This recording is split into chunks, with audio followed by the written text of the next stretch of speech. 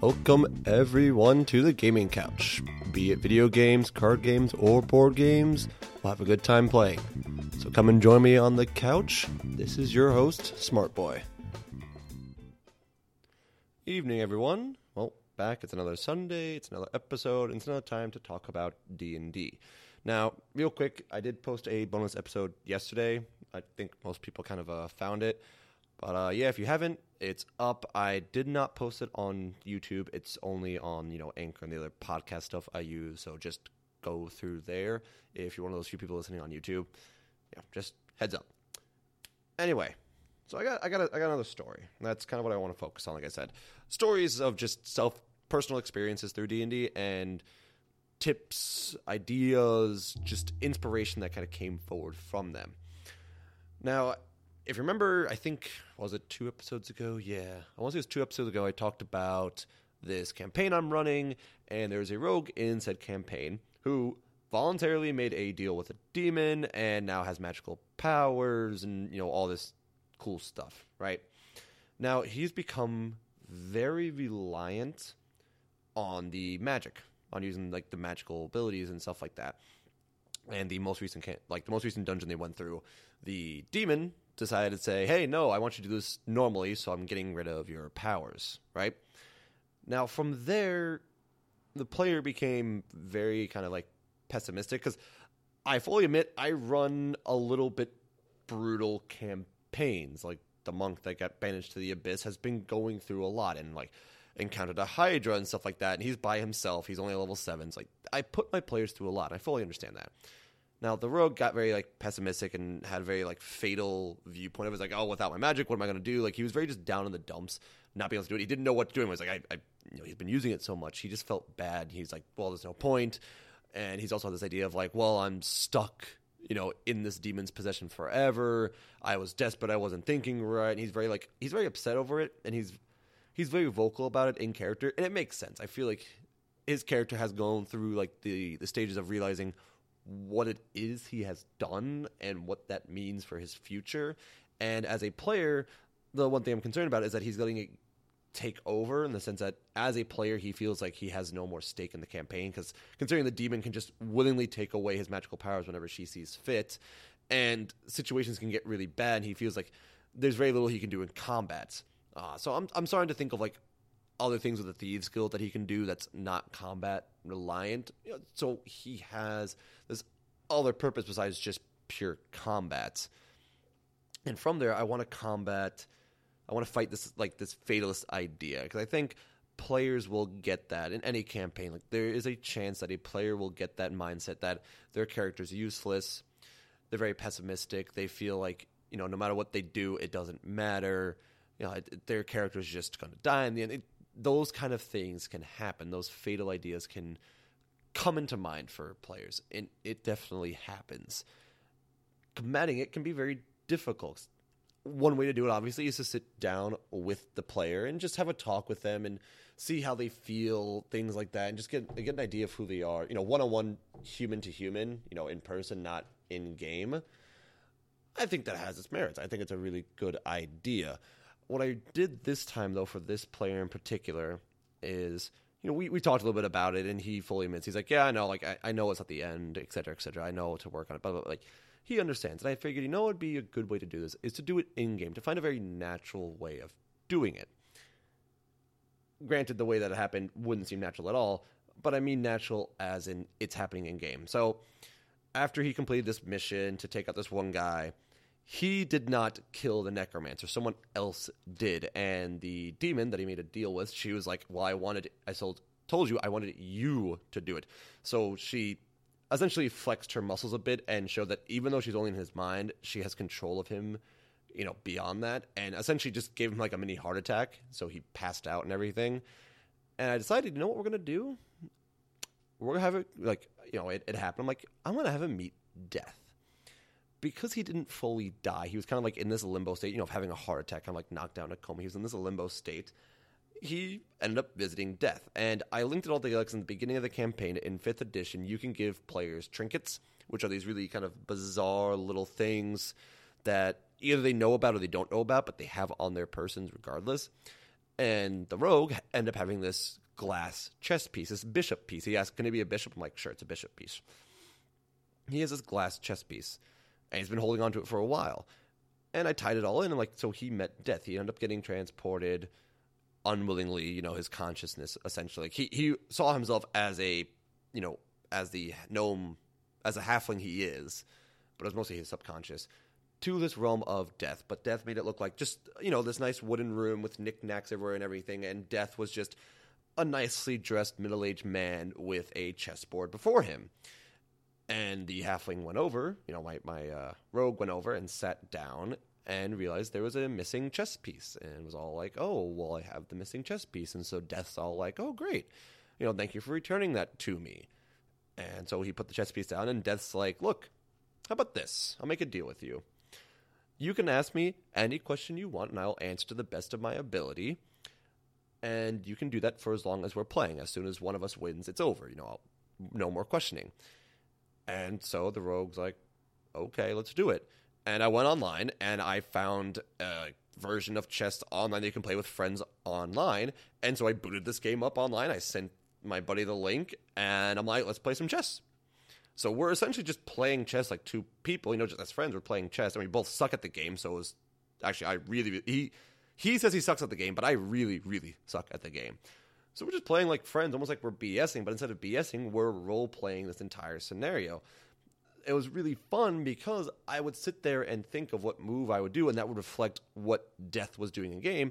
And same thing for him. He sometimes would sit there and think for a moment, and he'd be like, oh, wait, hold on. And I'm like, look, I'm role-playing this out entirely, and Death's a very patient man because he's Death. He's just watching people die. So like, you don't have to apologize for taking your time. Like, he will wait for you to say something. At one point, we had this moment of calm. Like, there was this quiet moment for about 2 or 3 moves where no one said anything. And I run to him, I'm like, yeah, I'll just wait here and wait for you to say something, and then Death will respond to it. And it felt very natural. And going through it, he obviously was asking questions about, like, his past, because he was trying to find out the past of his family, you know, what happened to the Grey Rat name, stuff like that, trying to get some answers. And then he asked about his friend Shin, the monk, who was lost in the abyss, to see, like, is he still alive? Is there still a point for us trying? And I'm all like, yeah, he's still alive. I can definitely, I'm not sure where, because I don't have control of the abyss, but I can tell you for sure he has yet to come through my domain. He ain't dead. I didn't see his soul, so yeah, still got a shot. And as time went on, what I decided to do is it felt more natural that Death would get more inquisitive and instead question him. You know, question the rogue. Question Lucius is his name. Question Lucius about his motives. Like, why did you pick up magic? Why did you do all of this? You know, things like that. To kind of like start opening up the player's mind more as to why he did this. And to, like I said, to make it feel more natural. So it wasn't just me as a GM talking to him as a player and we're just talking randomly. Like we're in game, and I'm making him as his character reflect on these choices he's made without anyone else, because it was just him and Death. Like, I didn't have to worry. He didn't have to worry also about pressure from any of the players. It was just him and me in a Google Hangout talking and playing chess online. And I mean, that's just a natural human thing. Like, you know, when you go for therapy, it's you and the therapist. It's a one-on-one session, unless you go for group counseling. For the most part, it's a one-on-one session. Like, people usually open up more when it's just them talking to one person or one close friend or a family member, whoever. They're more willing to talk. So I set it up in-game for exactly that.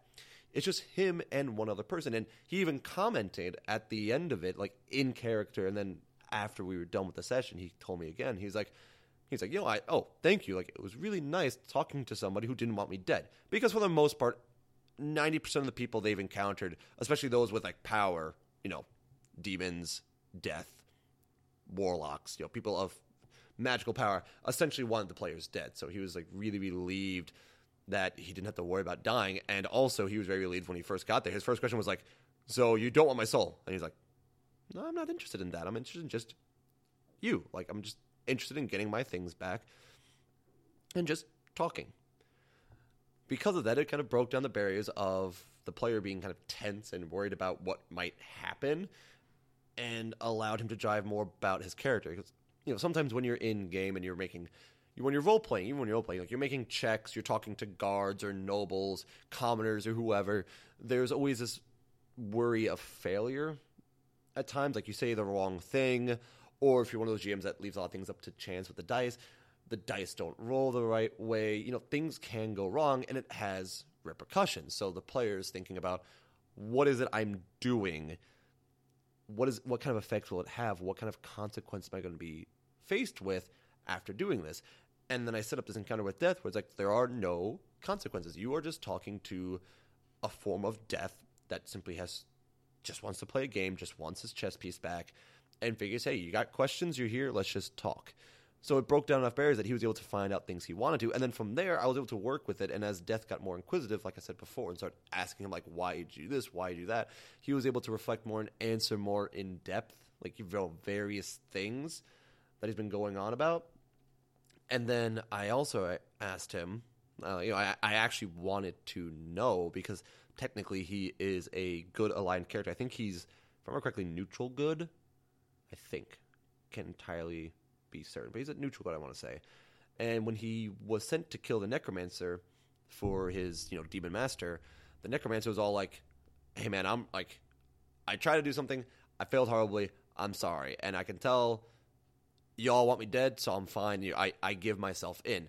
And at first, the rogue Lucius didn't want to kill him. However, there was an NPC that tagged along with them, because I wanted to make up missing numbers. Like, since there's only two of them, I'm like, I want to balance this out a little bit, and they didn't have a healer. So, like, this paladin guy joined them. And the paladin's all like, no, we have to kill him. He's evil. This, that, the other thing. And Lucius did not try to stop him. Lucius is like, yeah, I probably can't fight. Like, I probably can't fight him. He'll probably kill me, etc., etc. So he let the paladin kill the warlock. And so Death asked him that in games, like, why did you let that happen?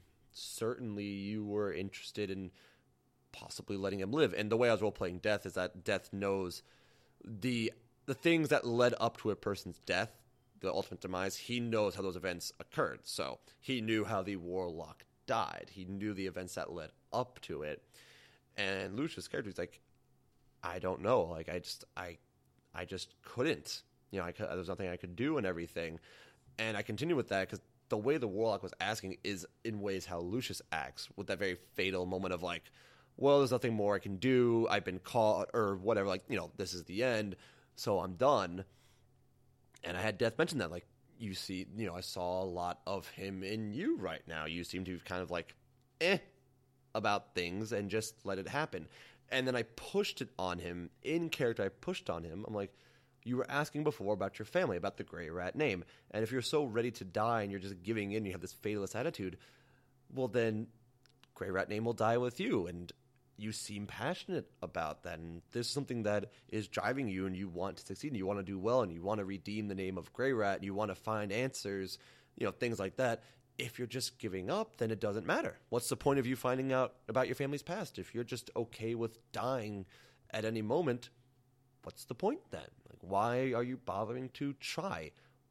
And I told him, like, don't give up so easily. If you want to succeed in something, you must persevere. And the way I was doing, I was actually using chess as an example. And like, we all have to make sacrifices, and sacrifices you make, you have to live with, and you have to figure out, what can I do after making those choices? Because, you move a piece in chess, and sometimes you have to move a piece to sacrifice it. And as I was mentioning that happened to me. I moved a piece, it got sacrificed, and I took his piece in return. So I don't know if the player picked up on that. I was using the chess as an example of, you're just making choices, and you're going to have a sacrifice. It's going to be made. You have to keep going. So, you might have made that deal with the demon, or you might have let that warlock die. It happened. It is a sacrifice. It is a choice you made. Keep going forward for your ultimate goal. In chess, the ultimate goal is to capture the opponent's king. Well, and for him, his ultimate goal is to find out what happened to his family. Don't just let something stop you. Don't just become, a fatalist, a pessimist. Don't just let that happen. And then at the end of this session, he was like, okay, I'm ready. Like, I could tell as a player he felt this way. And he kind of mentioned a little bit, like, in game, he kind of like let the hints go on with his player. Like, he was ready to go back and keep going and to figure a way out to make things work, to say, yes, I have a job to do now. I got to get Shin back. I have to get my monk friend back. And then I have to persevere and figure out my history and make things right. With that whole little thing, and it took a couple hours because we were playing chess, we were role-playing, stuff like that, so it took 2 to 3 hours, I want to say. It was fun, and it felt right. Like, I felt like I was able to address a concern I had over one of my players, the way, because it was affecting him in game at times. Like, he was very, he'd act this way with a lot of things. Like, as a person, just in general, whenever he played games, or we were in college and he had some work to do, he had that mindset of just like, shit, like kind of giving up. I felt like I was able to address that without really calling attention to it. I was able to state it and not feel like I was pressuring him as someone, like pressuring him as a GM to be like, hey man, don't play like that. Like, it didn't matter which, I could have worded it in a nice way, and that was my plan all along, was to speak to him nicely about it as a human being, as an adult to an adult. It might still come off that way of like, I'm the GM trying to be like, hey man, let's clean up our act. Doing it in game, I felt like I was able to avoid that, because I felt, in game, especially as a GM, you role play a bunch of different people, and there are characters. Like, I had to role play that demon that he made a deal with. I had to role play a demon prince that is currently trying to get the monk, steal his soul. So I role play that dick. I'll role play like, hey, there's no point, just give up, man. Like, I'll role play that, and on the other hand, I'll role play a character that says, don't give up and keep going. So with the role play perspective, with the idea of role playing my message to the rogue, it felt right, and I felt it stuck better with him, because he was a character telling him not to give up, and he was a character that wasn't an antagonist. He wasn't going after him. There was no threat on his life. So as a player, he was able to kind of think back more and just live out his character in a healthier way and address the concerns that his character has. Not even him as a player, but his character also, the issues they have. Now, the way to do this, it'll change. It depends on the game. It depends on the players. It varies, yes. If you're a GM, think about it. What are some ways to let that natural feeling kind of come about? How can you role play something in game to address a concern you have with the player? Now, I'm not saying this works for everything. If there's a really rule hogsy player who's being a dick, stuff like that, there are certain things you have to address, like, hey, dude, let's talk about this. Address it with them one-on-one and act as a human being and be very respectful and like, look, this is something we have to work on. We can't be doing this, whatever. Like, some things you have to address just face-to-face, human to human. But minor, maybe not minor, but other things that do kind of impact the way the player plays, the mindset they have for their character. If you feel like it is really impacting how the game is running, find a way to do it in game. Find a way to isolate that character in a healthy way and have them be addressed by an NPC that is acting different than the norm. If most of the NPCs are really nice to the players and the players are like, oh, everything's fine, nothing bad's going to happen, have them run to an NPC that's going to test that mindset, test their mettle, and be like, yeah, no, you can die. Or if, in my case, they're in a world with a lot of people are evil or want them dead or just general dicks, have them be introduced to that character that does care or just listens. And it gives the players a chance to think about, wow, I am really acting this way as a character. And there is another way to think about it. Like, yeah, the world might suck, but there is another way to go about it. Or, yeah, the world seems all hunky-dory, but wait, I need to actually be serious right now because shit can go wrong. I think it helps everyone. Everyone's happier in the end about it. Because, like, shit, like, that's really, like, oh my God, that's really how it is. This is something that can really happen. Hold up. Think about it. Try it out.